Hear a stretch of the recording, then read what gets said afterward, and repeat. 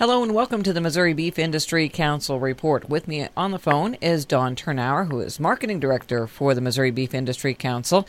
And Dawn, we're going to be talking about St. Patrick's Day and corned beef, our favorite for St. Patty's Day. What is the Missouri Beef Industry Council doing this year to promote corned beef? Well, whether you celebrate St. Patrick's Day, which is the day that Ireland pays homage to its patron saint, or just as the holiday for the excuse to eat, drink, and be merry, the Missouri Beef Council has a lot of different recipes to help you do just that. Of course, corned beef is what comes to mind for most people when they think about a St. Patrick's Day feast. And for many centuries, corned beef was traditionally a food reserved for special occasions. The very first corned beef was packed in salt and sometimes spices in order to cure it, and it got its name from corn kernel-sized grains of salt that it was packed in. But today, corned beef is typically just beef brisket that's soaked in a brine of water, salt, and spices. So the key there is if you've got a beef brisket and you want to make it the star of your dinner table, what you're going to need to do is cook it for a long time, so slow and low with plenty of moisture to make sure that you make it tender enough to be a successful meal. Now, generally speaking, this corned beef is what we buy in the grocery store, already packaged with the spices, right? That's right. Usually the kind that you buy in the grocery store is the brisket that's already been soaked in that brine of salt and spices. I actually have a very easy, very delicious corned beef recipe that we make every year for St. Patrick's Day. It's called Uncle Jack's Corned Beef and Cabbage, and we get one of those briskets from the store and we throw out the seasoning packet.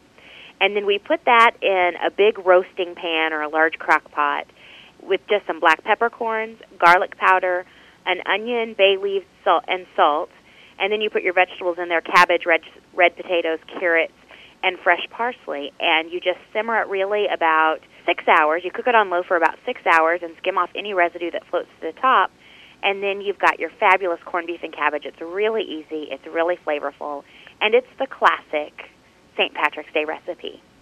Now, I'm curious, why does the corned beef that you buy in the grocery store have that unique color? It seems like it's a different color than regular beef. Is it just because of the seasonings and the marinade that it's in?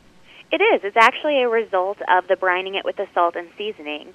Oftentimes, different spices can change the color of your beef. That's often why sometimes when you make meatloaf, and if you make it to an internal temperature of 160 degrees, it's still got the reddish color.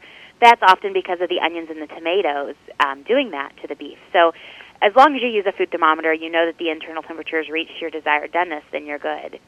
You know, a lot of times people hesitate to make corned beef, not only because they've never made it before and they're nervous, but also because corned beef often has a lot of leftovers. So I always say if you're lucky enough to have corned beef leftovers, there are also some great recipes that you can do out there too. Of course, all of these recipes that I'm talking about today are on our website, mobeef.org, but one of my favorite leftover corned beef recipe is the beef and dill bread dip. And you just get the round rye bread and you hollow it out. You just put sour cream, mayonnaise, corned beef, celery salt, and dill weed. So really there's only 5 ingredients. You mix it up, you put it in, and then it's a great bread dip. The other thing you can always do is the classic Reuben, which is always good this time of year. Oh, yeah, that's one of my favorite sandwiches. Now, Dawn, what has the Missouri Beef Council done in order to get this information out to consumers this year? Well, the Missouri Beef Industry Council is the entity funded by the $1 per head beef checkoff program. So, in essence, we're working to connect consumers to cattlemen.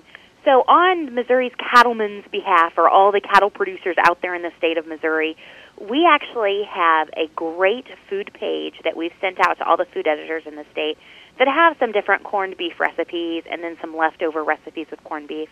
And then, of course, we've got our great website that consumers can go to. Again, that's mobeef.org, and find any recipe that they're interested in. All right, very good. Well, thank you very much, Dawn. And we wish all of those Irish out in the listening audience a very happy St. Patrick's Day.